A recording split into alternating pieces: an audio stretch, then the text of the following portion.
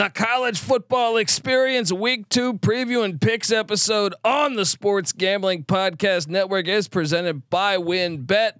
Bet $10 at WynnBET and get $200 in free bets. Bet big, win bigger with WynnBET. Download the WynnBET app now or visit wynnbet.com. That's WYNNBet.com and start winning today. We're also brought to you by Coors Light. Get mountain cold refreshment delivered straight to your door via Drizzly or Instacart by going to CoorsLight.com/SGP. That's CoorsLight.com/SGP. We're also brought to you by PropSwap, America's marketplace to buy and sell sports bets. Use the promo code SGP on your first deposit to receive up to $500 in bonus cash. Head over to PropSwap.com or download the PropSwap app today. We're also brought to you by Stable Duel. Stable Duel is a horse racing DFS app where you can play free and paid games for real cash prizes. You can win as much as 40 grand with one entry. Head over to StableDuel.com to get started today. And last but not least, you're brought to you by us. Yes, the SGPN app is live in the App Store and Google Play Store. It is free to download. It is your home for all of our free picks and podcasts. So grab that thing today and let it ride. This is Brian Bosworth, aka The Boz, and you're listening to SGPN. Let it ride, brother. Peace out. Boz out.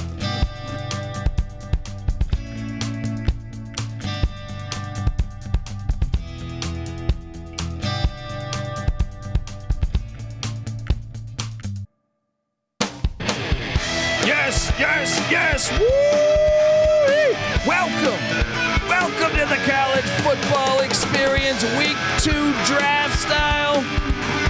My name is Kobe Swinging Database Dan, aka Pick Dundee. That's not a pick. This is a pick. Nobody knows nothing. Somebody knows. Double the price, but no one touches Dundee. We have week 2. What? It's April. We talk college football. We're on YouTube.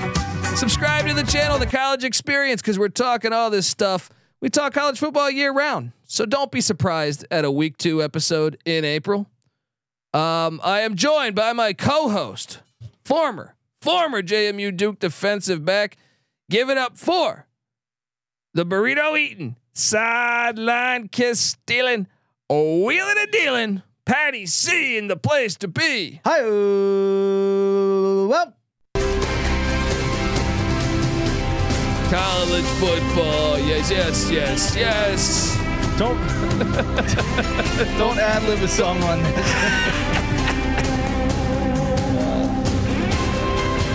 Beautiful though, beautiful. And we're joined, third man in the booth, the DFS god himself. Give it up for the rooftop IPA drinking, homebrew making, Tobacco Road living, the free lock giving, former Herndon Basketball League MVP. Give it up for NC Nick in the place to be.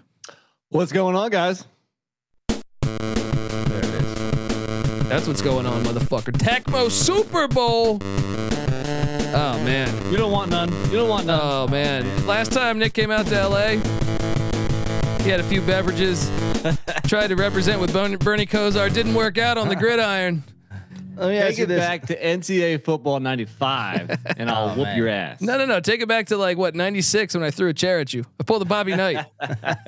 Nick was beating my ass so bad I picked up the chair and threw it at him. Dant Basement drama. Look, you can learn great things from Bobby Knight. And it's pretty classic too, because I ducked the chair with my cat-like reflexes. I saw it coming. I ducked it, and one of the legs of the chair went right through the drywall. Well, I mean, Let's just say Pops wasn't very happy. yeah, Pops wasn't happy, but at the same time, I mean, I feel like it's educational that I learned these things from Bobby Knight. Good round, you're celebrating with your appetite. Bad round, you're using your appetite to forget about the round. I'll tell you something about appetite. It's a real fucking great thing to have. Thanks, Bobby. There's no place that better services my appetite than Pizza Hut. Even You didn't hear the extended version, huh? Extended version. I love it. Yeah, I learned how to throw a chair. Bobby Knight. Shout out to Bobby Knight. And I hope there's more of that in the future. All right. Silvio De Souza. He did it. He did it halfway when he was at Kansas against Kansas State. He pulled it. He picked it up Just didn't throw it. Chickened out. You gonna pull a Ric Flair or what? I feel like that was a classic manager move in wrestling. Like Jimmy Hart would do some shit like that. Steel You know chair. what I mean? Like grab the old chair. Yeah. No one's the Slide it into ref's the not ring. looking. Yeah. Boom. Guys, college football. You know, the transfer portal. I think I told you guys this. I read that 450 players hit the portal in the past week, but I read that like 4 days ago, so I don't know what that number's at now. 6,000. That's a lot of players, and it's only gonna keep coming. It's only gonna keep coming. Dick Vitale, not too happy about the transfer portal. Called it pathetic. We have a different take here. We're more. Let's be accepting of honest. it. Anybody over 50 not too happy with the transfer portal. Yeah, I mean every coach is outspoken on this right now, and I'll say that I somewhat agree with them on this part. I do think there needs to be rules because, as in when they can transfer, because this is chaos. Like there should be a time where you say, "Hey, the portal opens on January 5th and it closes on August 10th." But to have this like the whole year, I just spent all of spring practice training your ass, and now you're going to our rival. yeah, There was definitely people last year, like a week or two before the college football season started, they Yes. were joining teams. dude. And Didn't Joe Burrow go to LSU like incredibly late? I think it was Did pretty he? last minute. Yeah, I thought he went like the week or two before. Yeah. Yeah, Started. yeah. I mean that's the current state of things. It's wild, but I do think it helps for balance. If you're sitting there as a backup before, you know, I love Bill Snyder, but his policy of like, no, you committed to Kansas State, you're staying on the bench, even though I never use wide receivers. He's like, no, I want to look. I'm very good. If I just went to a more pass happy offense, coach, I could really like be a millionaire. Right. You know, Like, no, help my fuck family out you, massively. fuck you. You're a good punt returner here. You know what I mean? Like, there's some of it is, some of it was messed up for a long time. So, anyway, I did see a tweet that today, I guess before we dive into week 2, I thought this is a good tweet there by BJ Jones. Shout out to BJ Jones. He said, "Food for thought. Willie Taggart was fired 9 games into his second season at Florida State with a 9-12 overall record and a 6-9 ACC record. Meanwhile, Mike Norvell is going into his 3rd year with an 8-13 record and a 6-10 ACC record." I agree completely. Obviously, like if you're willing to, because of the black coach thing, it reeks of racism, right? B, look, the record's worse. Straight up, I will say this though: the expectation may have gone down a little bit at Florida State. You know, Bobby Bowden started to slip under it. No one believed it. Jimbo Fisher did just enough to resuscitate it, where people believed they were still elite Florida State, but then it fell apart on him. Yeah. Then they're thinking, all right, Willie Taggart, you got to live at that bar. Now I think they accept, hey, things aren't quite right in Tallahassee. Now, and you could do the same for Jimbo Fisher through, I think, the same amount of time that Sumlin was fired. I think Sumlin had a better record or tied. The difference is, though, as much as you can play, like you can make up the race thing, I believe there's merit to it. But at the same time, the difference is there's a $75 million buyout. Yeah. So they're kind of just, you know, they're on the ride there. Yeah. You know, I mean, I know A&M's got a shit ton of money, but, and he had the best recruiting class, but some of that's the money. I don't know. Anyway, Nick, what'd you make of that? No, I think there is merit to racial accusations, and this isn't the only case.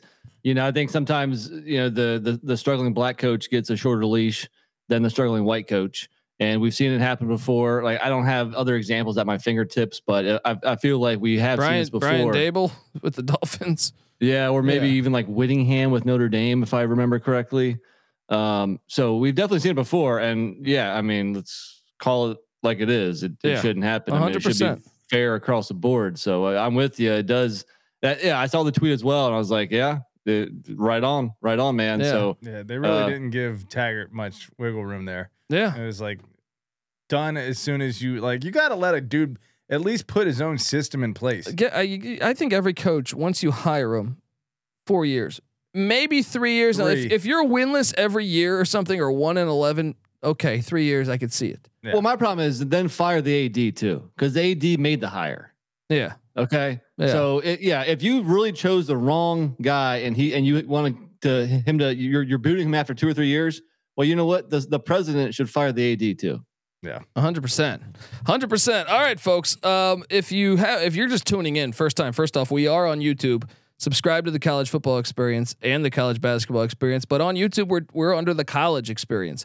But so you can watch this show live now. But also, this is a thing we do for every year. We go through all the weeks of the college football season in April, and we draft what we think is the top 30 teams. Now, when I say draft, last week it was Patty C with the first pick. The week before it was Nick. You take what you think is the best game of the week, then we move along to the next person, and then we go through 30 games, and then we have a what the fuck game of the week, which is the teams that scheduled the worst opponent. So we do that for every single week of the college football season, and we're in the middle of that right now, week 2. So go listen to week 1. We have that episode out. We have week 0 out. We also have we went through all 30 coaching hires and gave them grades. That is all out there. And recently I released some solo episodes talking group of 5 football conference races, not the Power 5. I put that as a Twitter question. Group of 5 questions. Holler at me. Everyone gave me a Power 5 question, thinking I was saying Power 5. Disrespectful, you know. But also, we just I did a transfer portal episode where I still am scratching my head at how many names. I had to end that episode because it was too much. It was like shit.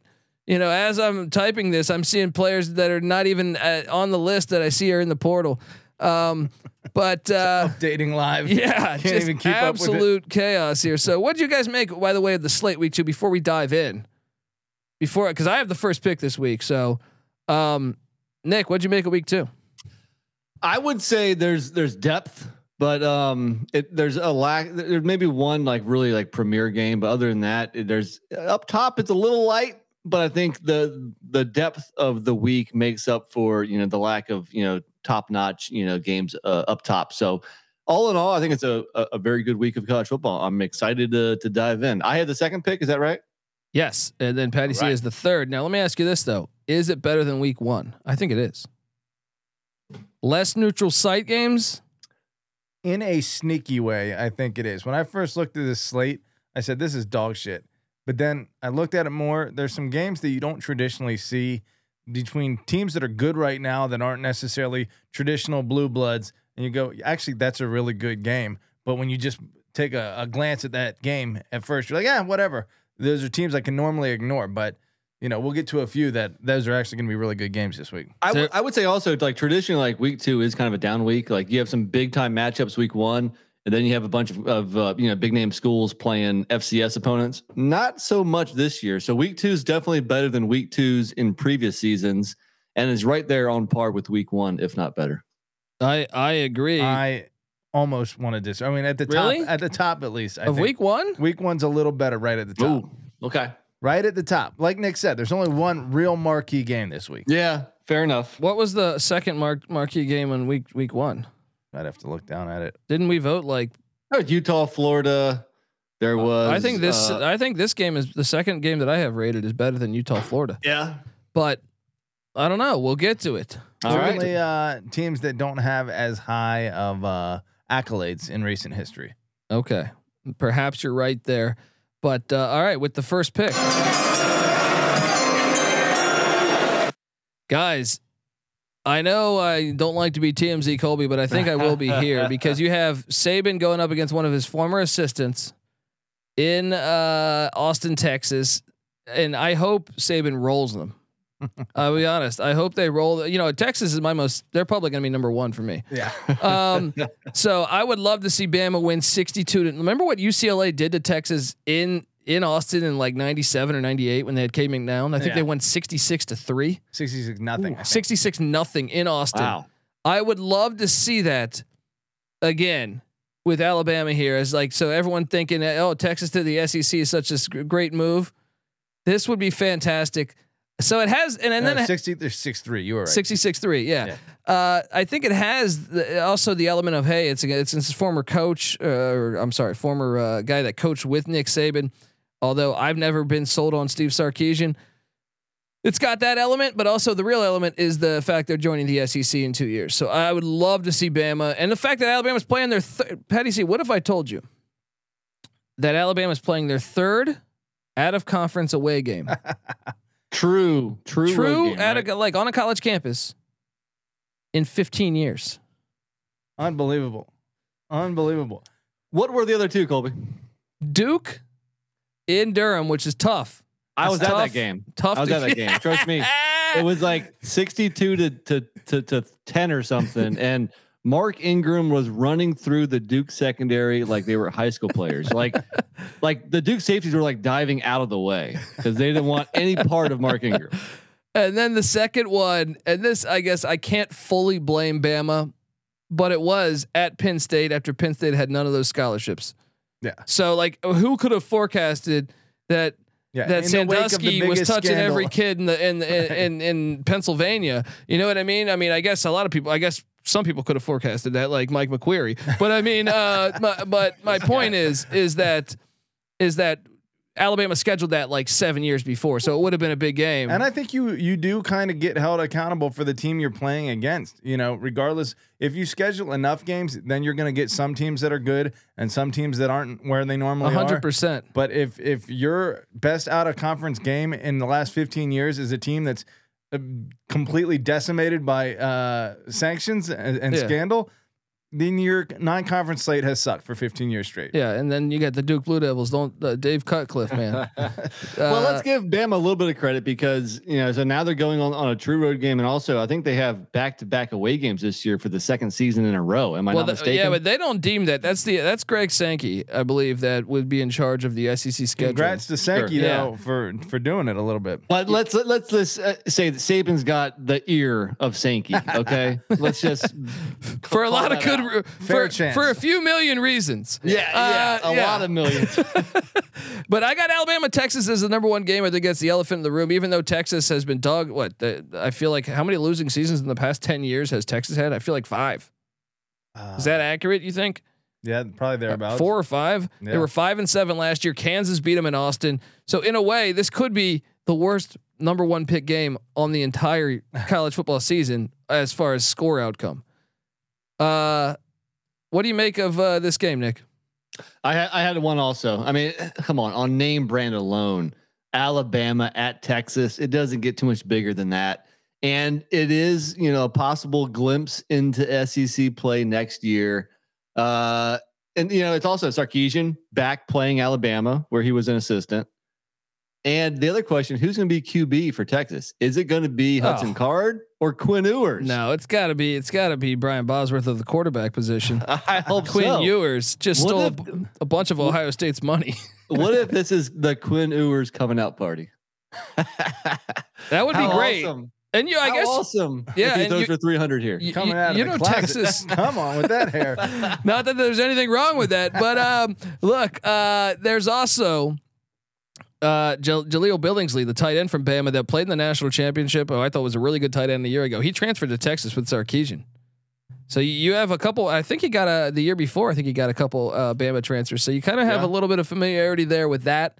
Right. It's a great game. I'll be watching. I'm sure this will be primetime ABC. Yeah. Texas is number 6 preseason, despite what the fuck is that? Throw that out the freaking window. being Who cares 5-7, 5-7 last year. It was 4 out of the last 10 years. I just looked that they've had a losing record, and they're starting a quarterback who's never played a snap. I mean, but that's my point. On look, we love college football, but we also love to hate it because this is terrible.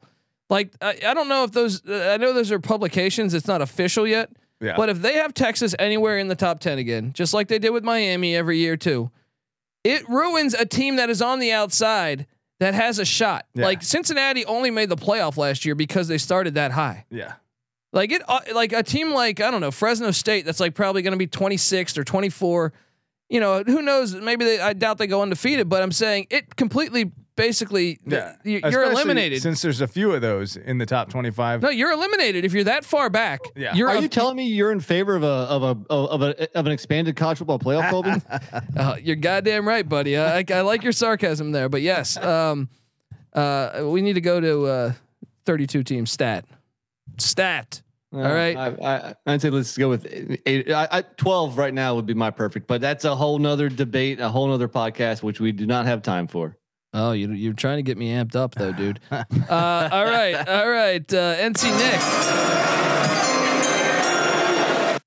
Y'all done screwed up. All right. Last week you gave me West Virginia at Pitt, which was the greatest rivalry of that week. And this week at number 2, you're going to leave me Iowa State at Iowa.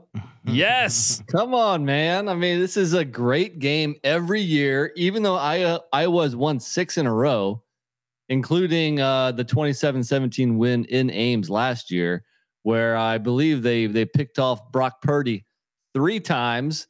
Whew. But every year this is a great game, and Iowa State's got a lot of new faces. Purdy's gone, Breece Hall's gone, Charlie Kohler's gone. It's at Iowa, but expect a close game like it almost always is. Great rivalry, great annual college football game. Yeah, and look, the last time I think you said that they've been playing West Virginia and Pitt since 1895. This is since 1894. These two have been playing the Cy-Hawk Trophy. What's that? What'd you say? I said they one-upped them. Sorry, go ahead. Yeah, but if you look at the most recent encounters, man, going back 10 years. You go back 10 years. Yeah. Okay. Ready. 10 years ago, you have 44-41 triple overtime, right? Then you have 9-6 as the score. Then 27-21. Then 2017. Then you have a 31-17. Holy shit! And then for 2 years there. So 31-17 and then 42-3. I think 42-3 was the year that the coach got fired previously from Campbell. Then Campbell comes in, they lose. So Campbell's still winless against Iowa. They lose 44-41 in overtime. Then year 2, they lose 13-3. This one was the worst one. 2019, they lose 18-17. And I remember this one because I thought Iowa State got really hurt by a lightning delay for like 8 hours. Yeah, Iowa State had the momentum. They were winning this thing. And this lightning delay comes, and then they play it at night. This game started at like 9 a.m. out here on the West. They play it at night, and the rest of the game, and Iowa gets an 18-17 win, and then last year 27-17. It's nice to make halftime adjustments for 6 hours. I think even longer than that too. Yeah.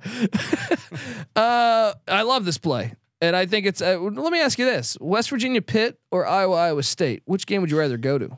And what rivalry do you think is better? Depends on the location. Definitely. On between the two, if I had to flip a coin, I go to Iowa State based on the location. But if I would go to any of those, West Virginia would be the location. In Morgantown, right? I think, if you give me Pitt at West Virginia and Morgantown as my top. Yeah. But second would probably be, would you go Ames or Iowa City first?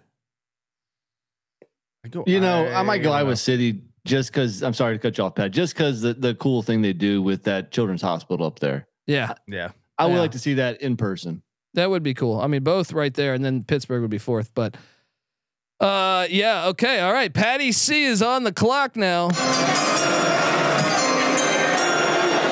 I am going to what will be Big 12 country. If I'm not mistaken, am I recalling this correct? Well, the realignment is just so bad. Right? Yeah, I just can't. Okay.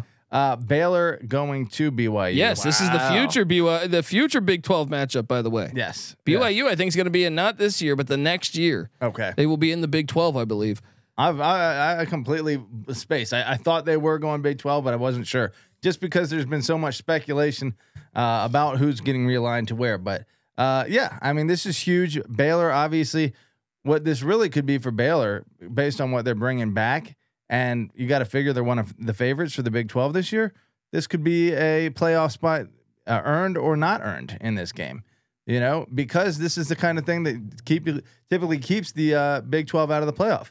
If they lose this kind of game, and going on the road to BYU is dangerous as hell, and so this may be the thing that does keep Baylor out of the playoff. And how about how Kalani Sitake quietly doing an amazing job. Now I know that Oregon interviewed him potentially about that, but he started his first year after Mendenhall 9-4.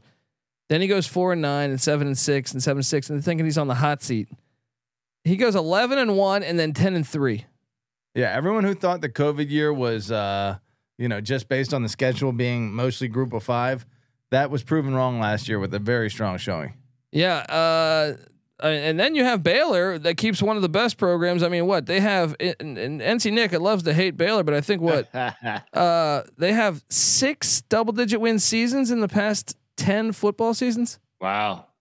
That's that. When are they going to get their respect? That's unbelievable. Yeah. For Baylor, the team that was the Vanderbilt of the Big 12 in the 90s. And how about this?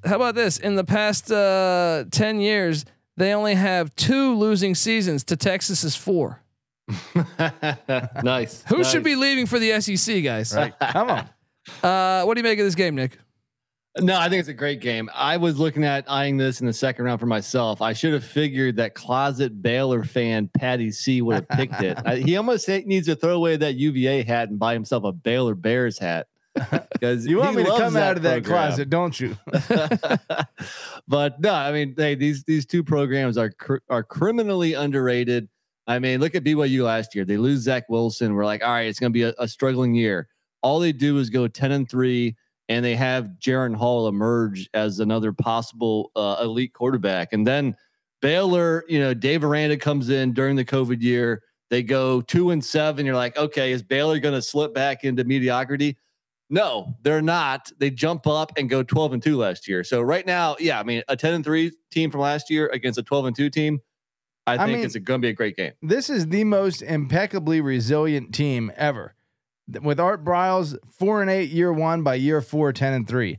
Jim Grove steps in 7-6. Okay. Then Matt Rule 1-11 by year 3, 11-3.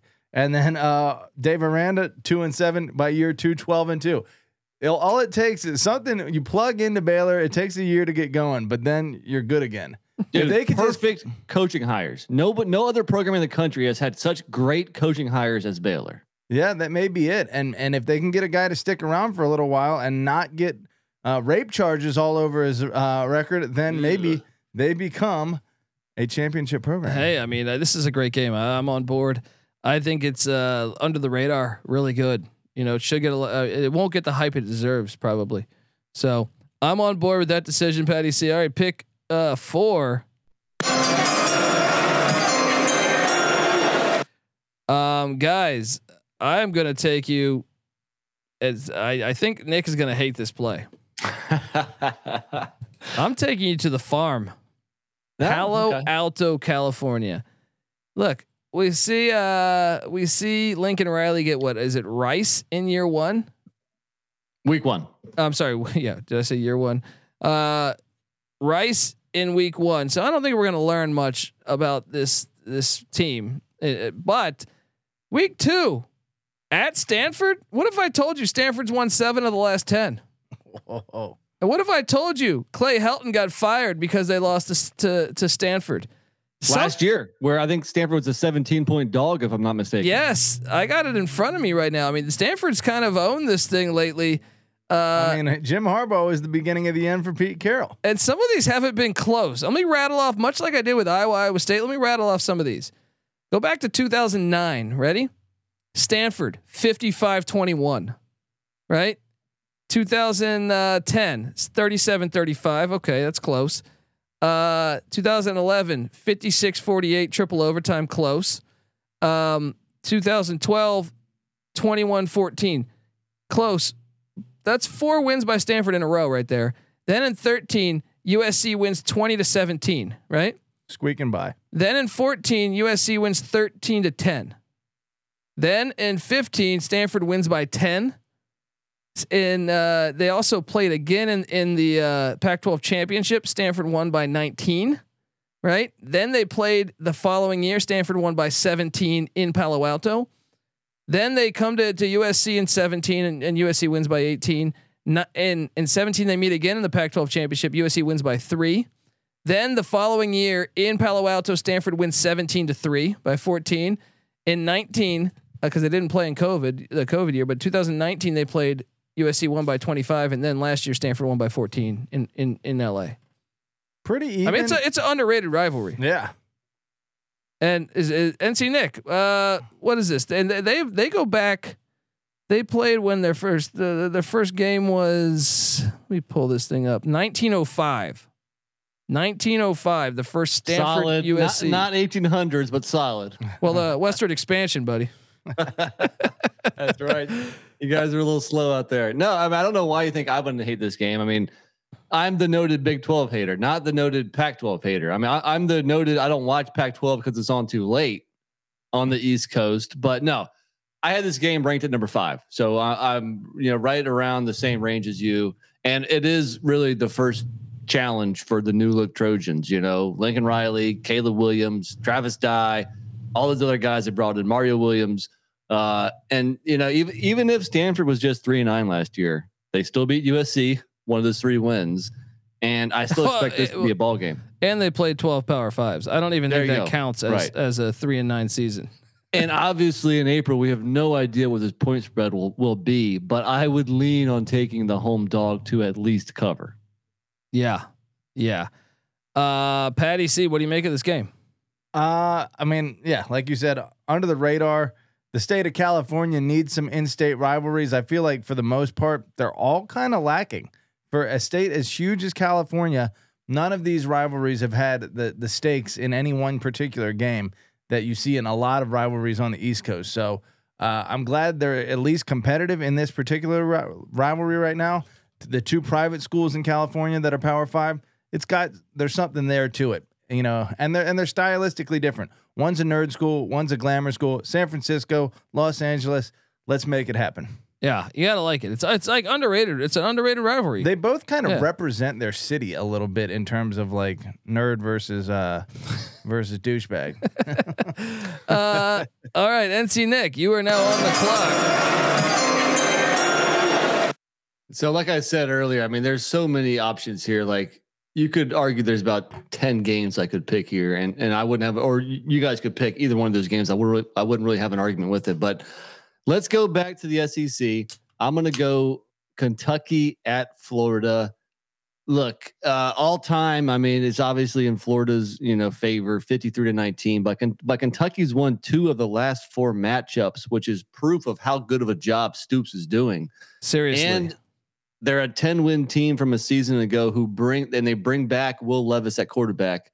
And also I think they won the last time they were in Gainesville. Yeah. So yeah, go ahead. I think, growing up, we used to watch this game. Well, not really, for like 5 minutes, because back in the days of Billy Jack Haskins and all those, Tim Couch and stuff, they used to get mopped by Florida. I'm talking like you'd be at halftime, it would be 40-0. Yeah. So, to credit to Mark Stoops for turning this wouldn't be a top 30 game, right, in 1995, right, and probably even 2005. I know that Rich Brooks kind of started to build the culture there, and then Stoops came in, but yeah, they did a great job. I like this game. I would love to see Kentucky win this one again and make it 2 in a row in the Swamp. Well, that'd be sweet. That would be fantastic. Well, I told you last week. Look, Florida opens up the Billy Napier era with 2 home games against 2 physical, defensive oriented teams in Utah and Kentucky. I'll say it right now, Florida's going to lose one of these games, if not both. They lose 2. The Napier era. Look, I mean, they're at home, and the Swamp is. I mean, it's still Florida, so they probably win 1, but they're going to lose at least one of them. Patty C, you on board with that statement? Who is there? What's the stretch of games we're talking about here? Utah at Florida. Wake up. So I'm looking at these other Florida. stats. There's pretty incredible stuff. I don't know if Kentucky's going to be ranked and Florida won't, but that all-time I think Kentucky will be ranked. That all-time series when Kentucky is ranked and Florida isn't, Kentucky leads 3-0. Wow. Oh, okay, there's a nugget. That's what he was deep. He was deep into the interwebs over there. There we go. No, we got Utah We got Utah and then this. Utah at Florida, and then Kentucky at Florida, back-to-back weeks. Do you think what are the odds Napier goes 1-1 or 0-2 there? I think he'll go 1-1. 1-1, yeah. Yeah. All right, Patty C, it is on you, my friend. Ooh, I'm gonna go with something that is of a little more personal interest to me, just because, especially since we've been chirping online with these SEC heads, I want to see how Tennessee handles a trip to Pittsburgh, and if Pittsburgh can pull it out again. There are some interesting storylines. Obviously, Keaton Slovis taking over at Pittsburgh. We're going to see if Pittsburgh can at least fill out the stadium for this. I'm about to say, will there be more Tennessee fans right. than Pitt fans? And then Hendon Hooker, we'll see if he's playing the ball the same way he was at the end of last year, which was different than, when they met last year. Tennessee greatly improved over the course of the year. So obviously Pittsburgh won the ACC last year, had a great showing. Probably should have won the Peach Bowl or whatever it was. Yeah, well, they didn't play with their whole team. Yeah, blew a big lead. Michigan State got the win. But did Pickett even play? No. Yeah, Pickett or I believe their DN and corner sat out too. And they were up big and blew a big lead. But yeah, we'll see if Pittsburgh is actually whether they're taking their turn at the top of the Coastal. They extended Narduzzi, or whether they're actually building something elite there. But this will be a big game to test that out early on. Nick, Tennessee Pitt, what do you think? I would have picked it here as well. You know, it is a rematch of last year's 41-34 Pitt win on their way to an 11-3 season, including the ACC championship win over Wake Forest. And you have Keaton Slovis coming to town. Pitt almost in the same boat as Florida. Pitt, they have 2 home games to start the year, and it's against West Virginia and Tennessee. So who has the better chance of going 2-0? Pitt, I would say. Wow, really? That's a sad state of affairs for the Gators. It is. What do you think? That's pretty close. It's a tough question. It's a good question. It's close. Honestly, if I could just cut through the middle and say both are 1-1, that's probably the case. But the Tennessee, their stock is rising. I think the program has an upward trajectory. Part of the reason why they lost last year is because they started Joe Milton for some reason. I don't know why. And they lost by 7 with losing the turnover battle 3-0. So I think Tennessee remembers that game. Still has a lot of faces from last year. I wouldn't be surprised if the Vols head up into Pennsylvania and knock off the Panthers. Heupel though winless against Narduzzi. Yeah, how many matchups? I think 0-2 and 0-3, one of the two. Very interesting. I think 0-2 maybe. I think COVID or no, a hurricane might have knocked out one of those. Okay, but if it's just 0-2, it could be coincidence and not necessarily a pattern, right? Well, Heupel hasn't been a coach that long though. He's only been a head coach like 4 years, I feel like, or 5 years. Yeah. We'll see. I you know what interests me about this game? The regionality. I like Pittsburgh. I feel like is so distinctly Midwestern that they don't get to play Southern teams that often. Even though West Virginia is like halfway Southern, halfway Rust Belt. That's 2 weeks in a row. Is Pittsburgh Midwestern? I don't know. They're almost like Appalachian or something. Yeah, Rust Belt, Midwest. They're right in that area. Yeah, Rust Belt. That's probably the right term. Yeah, I agree. All right, folks. I am up on the clock, and I'm going to take you. I got to play this game. I don't want to, but I still just think they're too talented to not make this a decent game. Last year, we saw Oklahoma State barely sneak by Boise by 1. Arizona State comes to Stillwater, and I just think I get it. Arizona State lost a lot, right? Jaden Daniels is at LSU, but don't sleep on the talent that is just naturally at Arizona State. They lost a ton of players. Talking females? Yeah, no, that too. More talent than the males, I think. That too, but I'm saying they lost Lanyata Alexander, a wide receiver, to Washington. They lost Daniels to LSU. They lost a slew of players. They lost Johnny Wilson, their best wideout, to Florida State. I know they lost Tommy Hill, a starting corner, to Nebraska. They lost a ton, but sneakily, and there's talk Herm Edwards could be fired still. I don't know, but they got out. They got Xavier Valladay, the running back from Wyoming, who's a beast. They got a quarterback from Alabama, Paul Tyson, to transfer in. They got a Miami transfer to on the defensive line to come in. They kind of sneakily got some key players. I think this game, whether there's sanctions or not on Arizona State, which they haven't, I think there's gonna be, but we don't know that for sure yet. If I'm Arizona State, I'd say prove it and take them to court, even though I know that this case is a bit different because I think they actually have a little bit of evidence of them having recruits on campus. But either way, what matters really not the evidence, but how much money do you have and how much clout does your program have? Yeah.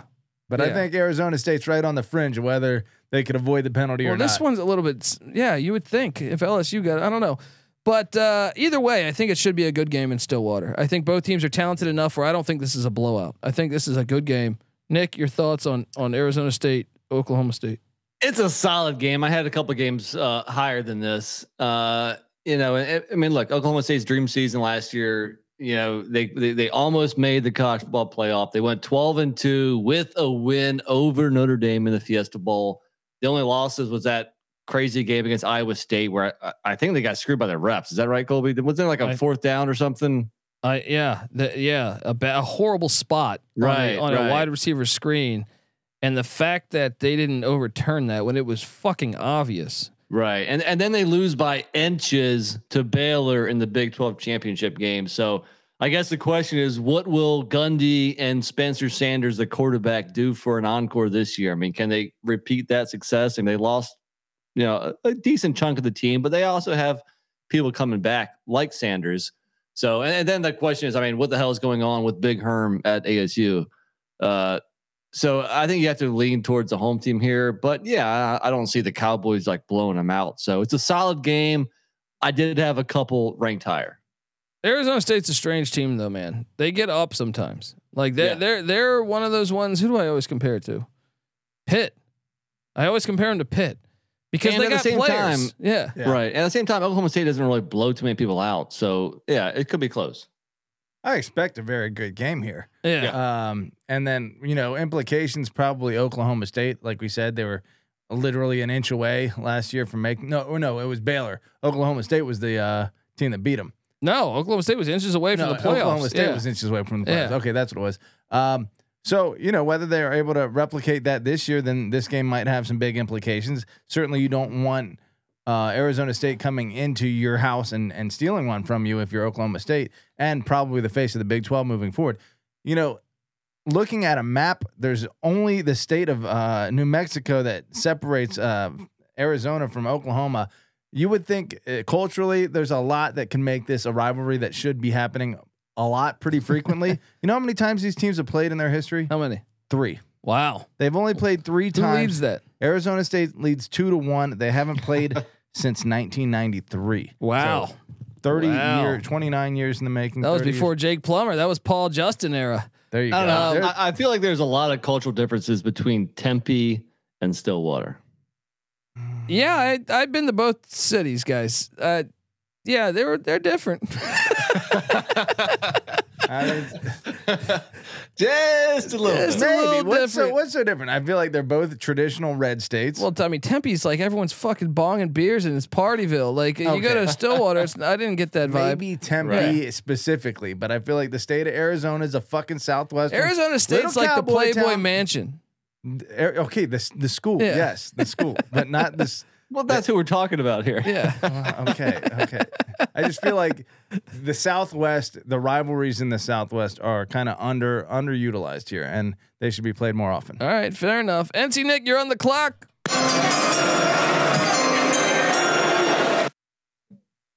Apparently, I'm going to just keep on going with interconference SEC games because there's actually some interesting ones, especially just week 2.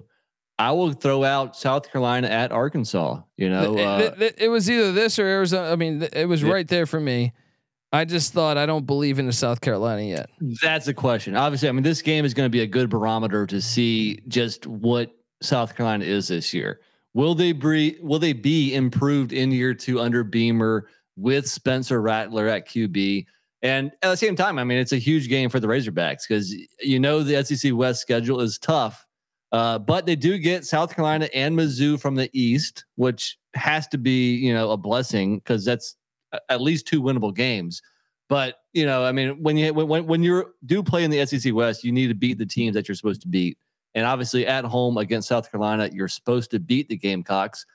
But I'm sure Beamer and Rattler and company have other ideas. So I do think this is an interesting matchup, and I think it's going to be a close game. I think it's going to be competitive. Pulled pork Pittman is gonna beat that vegan quarterback.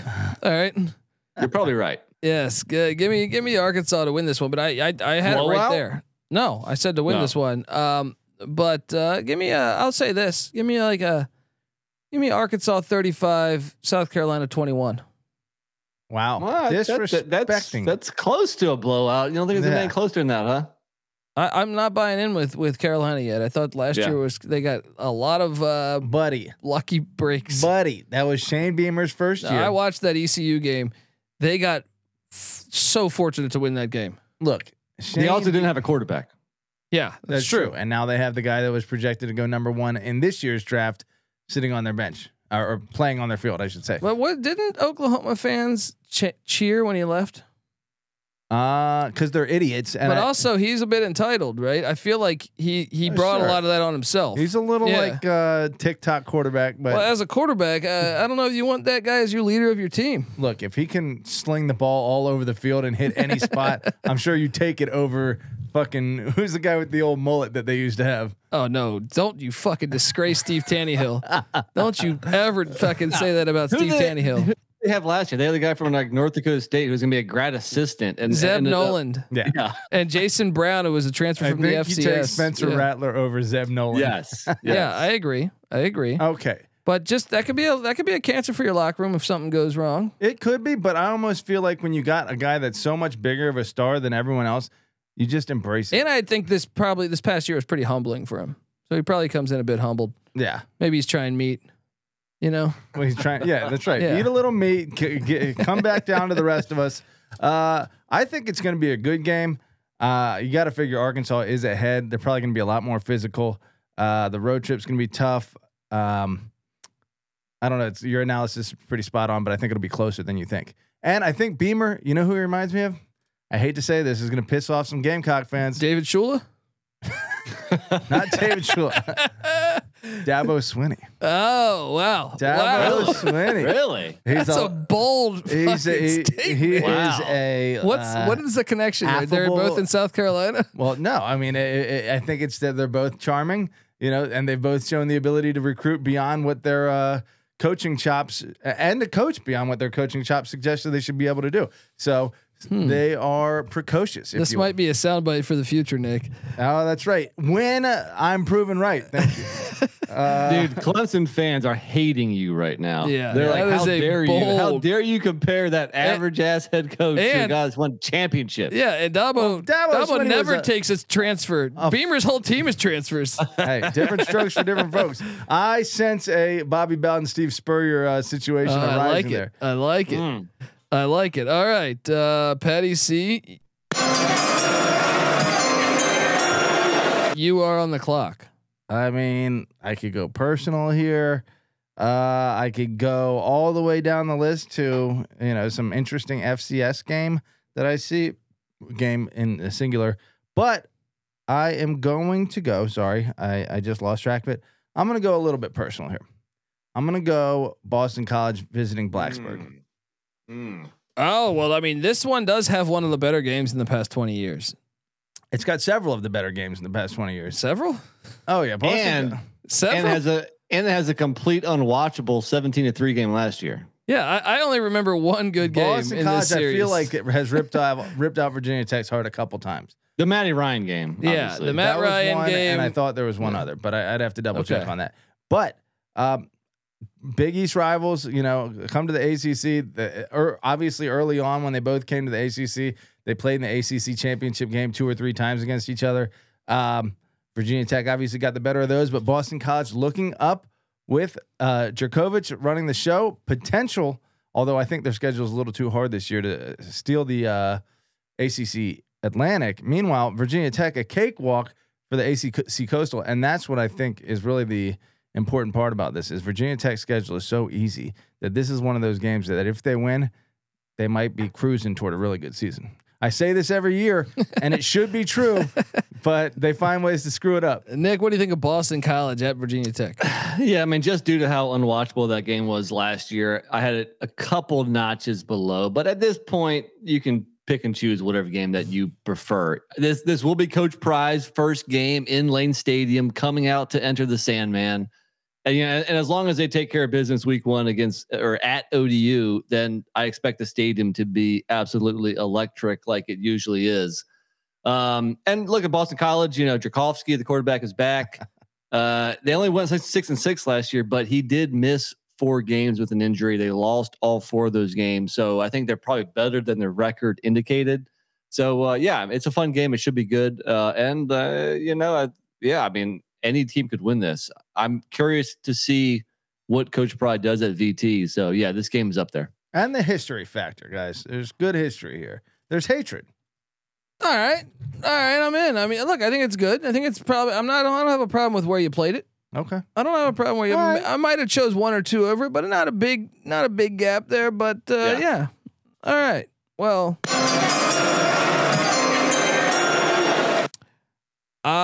am on the clock, and I am going to take us. Dare I take us to Lubbock, Texas, where you guys keep sleeping on these Houston matchups. Wow. I think this is a great game, and I don't know if you guys know this. You know who has the lead all time in this series? Tell me it's the Cougs. It is 17, 11, and 1. Wow. So this is a big statement. They're joining the Big 12. It's almost like the BYU Baylor game. Yeah. These are two Big 12 teams as of next year, I think the following year. Holgorsen they just won double-digit games. Texas Tech and Joey McGuire goes out and they get Kitley, the offensive coordinator, with Bailey Zappi that throws the ball all over the field. So this is an air raid style matchup. I feel like we're buckle up for. I expect this to be a high scoring affair. Over under on this game 99. Dude, Houston had a legit defense last year. I know, but I mean, I expect Kitley puts up monster numbers. Yeah, he does. Yeah, he does. I think it's a great game. I think if Houston can survive this and week 1 at UTSA, it sets up for them to have a great season again. And I think the AAC is wide open. I think Cincinnati's a little bit down.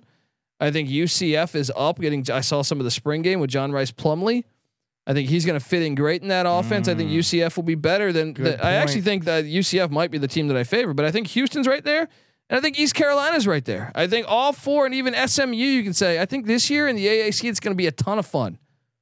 The only clear-cut shitty team I think is going to be Temple, but even them, they have a brand new coach. I think South Florida, Jeff Scott, they're going to be a little bit better. So I think this whole conference is going to be fun to watch. I totally forgot Plumlee went to UCF. Yeah. Is he starting? Is he He's in a battle right now. But both looked good. I watched some of that spring game. But Rice Plumlee both look good, but Rice Plumlee just looks like that offense will be really hard to stop with him. The other quarterback is Mikey Keene, who he's a freshman. He played last year for half the year after what's his face went down, Gabriel. Yeah, and he played well. Yeah. So they have a legit thing to figure out there. But yeah, give me Houston at Texas Tech. Nick, your thoughts? It is a fun little Lone Star State showdown. I mean, Houston went 12-2 last year, and one of the losses was versus Texas Tech in week 1 when they were up 21-7 at half, but lost 38-21. Brutal shutout in the second half. Right. And they fired Matt Wells. So don't forget, I mean, Houston's going to remember that game. Clayton Tune, the quarterback, is back. I think McCaskill, the running back, didn't he just go down with a big injury? Yeah, they lost their starting running back. I'm not sure if it was McCaskill, but for the season, he tore his ACL. I think it was McCaskill, who really emerged as a true freshman last year, just got hurt in the spring game or one of the practices leading up to it. And for Texas Tech, Tyler Shuck, not Show, Tyler Shuck is back. He's going to be shucking the ball all over the field with Zach Kitley. So it'll be fun to watch that offense, especially against a good Houston defense. So I once again, I had a couple games higher, but I will not argue with you. It should be a fun game. Patty C, what do you make of this one? I mean, if there's anything to your back-to-back road situation, especially against good teams, the Texas Tech definitely gets the long end of the stick here. Who do they got week 1? Murray State in Lubbock, and then hosting Houston. Meanwhile, Houston has UTSA on the road, and then Texas Tech on the road. Pretty brutal for Houston, but if they come out of that, pretty nice start for the season. Exactly. I think that's why. I think Houston's trying to plant that flag, that Lone Star flag. Yeah, man, get some of those Lone Star beers. You ever had some of those? No, are they delicious? I like the Shiner Box. Shiner Box is a good Texas beer. There's no doubt about that. All right, NC Nick, you are on the clock. But before I get to you on the clock, I want to tell you that the college football experience is brought to you by WinBet. Yes, make sure to get down on the WinBet $10 win $200 promotion, where a $10 bet qualifies you for up to $200 in free bets. Plus, the WinBet Casino is offering 100% deposit bonus up to $1,000. And of course, don't forget to get involved in their same game parlays with the Win's own build your own bet feature. There's so much to choose from. All you have to do is download the WinBet app or visit winbet.com. That's WYNNBet.com and start today. Do that. Get started. All right. Offer subject to change. Terms and conditions at winbet.com. Must be 21 or older and present in the state where you play through. WinBet is available. And if you have someone you know has a gambling problem, call 1-800-522-4700. All right, guys. NC Nick, it is on you. You know what? Screw it. I'm going to go slightly out of order here because we were just talking about them, and I am excited for the very golden Knights of UCF this year. Yes, they're still golden, whether you like it or not. Exactly. They'll always be golden to me. Okay. They play Friday night at home against Louisville. And it's not gonna be that great of a game, but UCF won this game last year, 42-35. This was a wild game. Do you remember this? I do. Dude, it was a pick Louisville game's a shootout.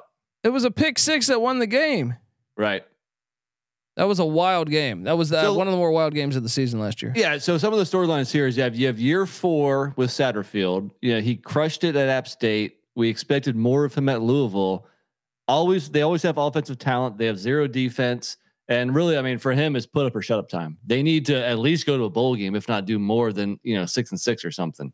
And then with UCF, Dylan Gabriel's injury last year kind of derailed the season, but they still went 9-4 in year 1 with Malzahn. So you have to chalk that up as a successful first year.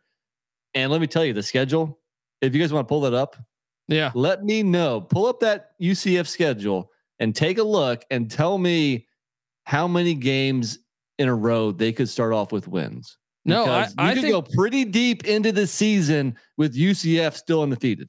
Yeah, no, I think the first loss is going to come in Greenville right before they play Cincinnati. I'm not even joking this year. I'm being serious.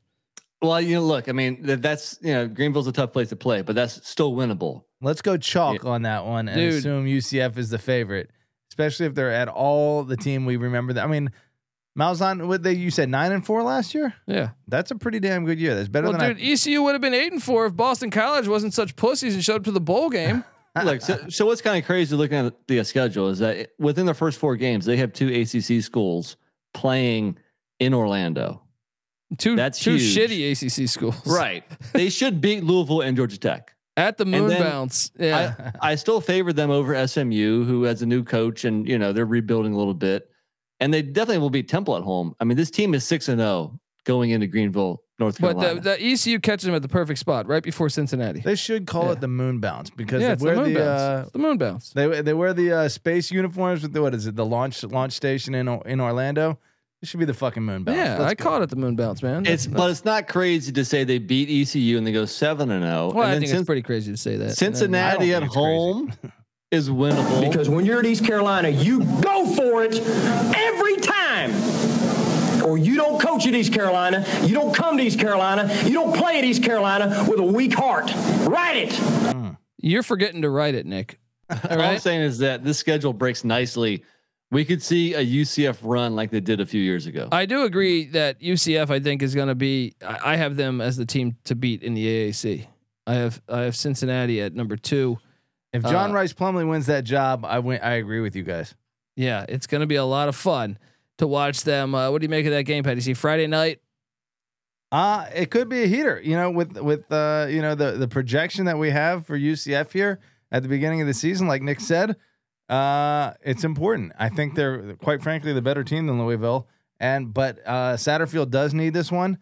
I mean, how quality of a program do you think Louisville is? What should their expectations be? Is this a game that their fan base should demand that they win?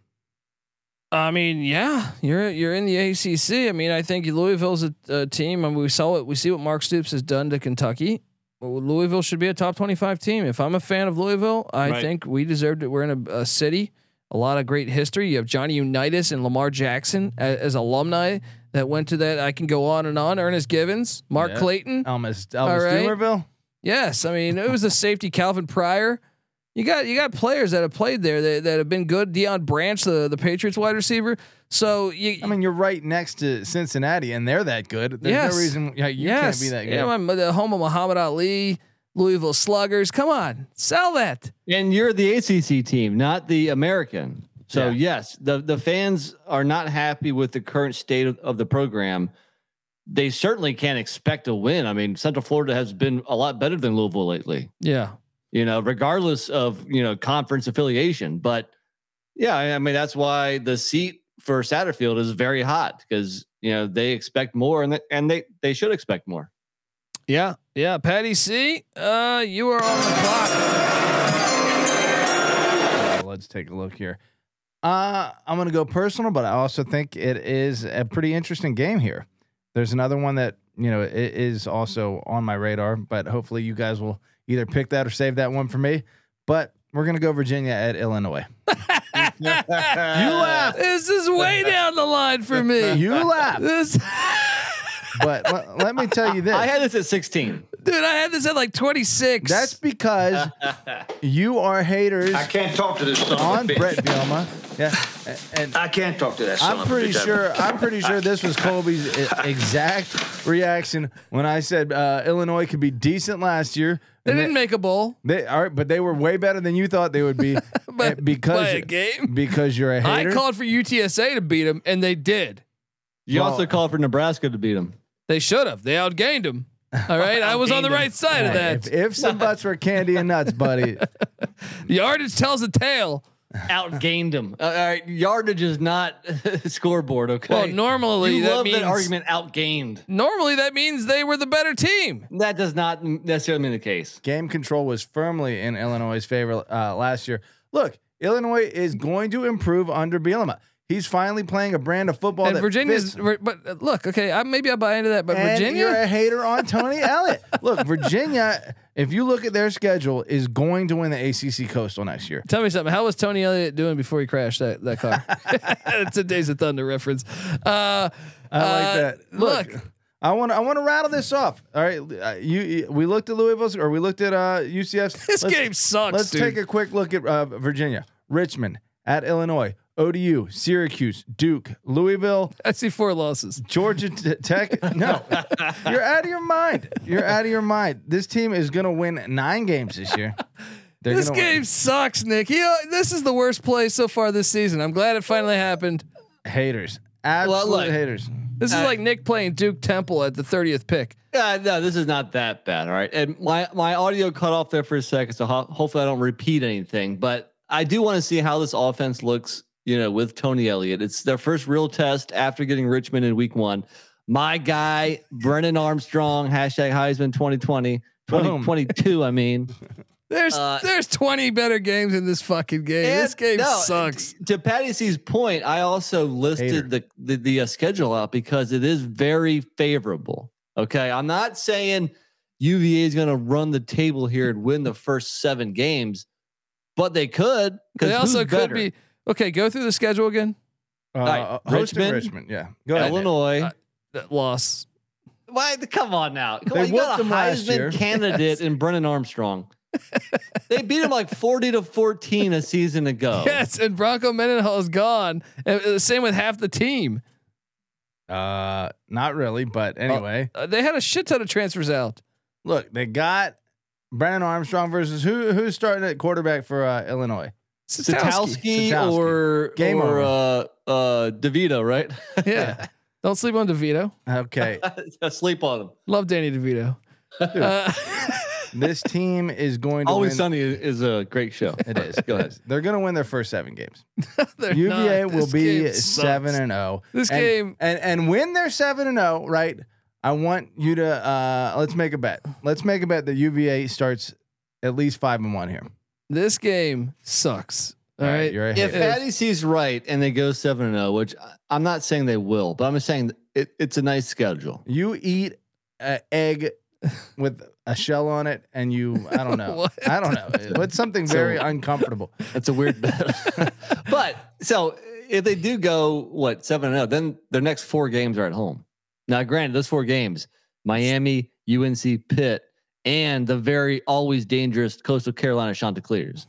Second half of the schedule is going to be a little tough, but I can't believe you 7-0. I got to pull up the schedule. I'm not. There's no way.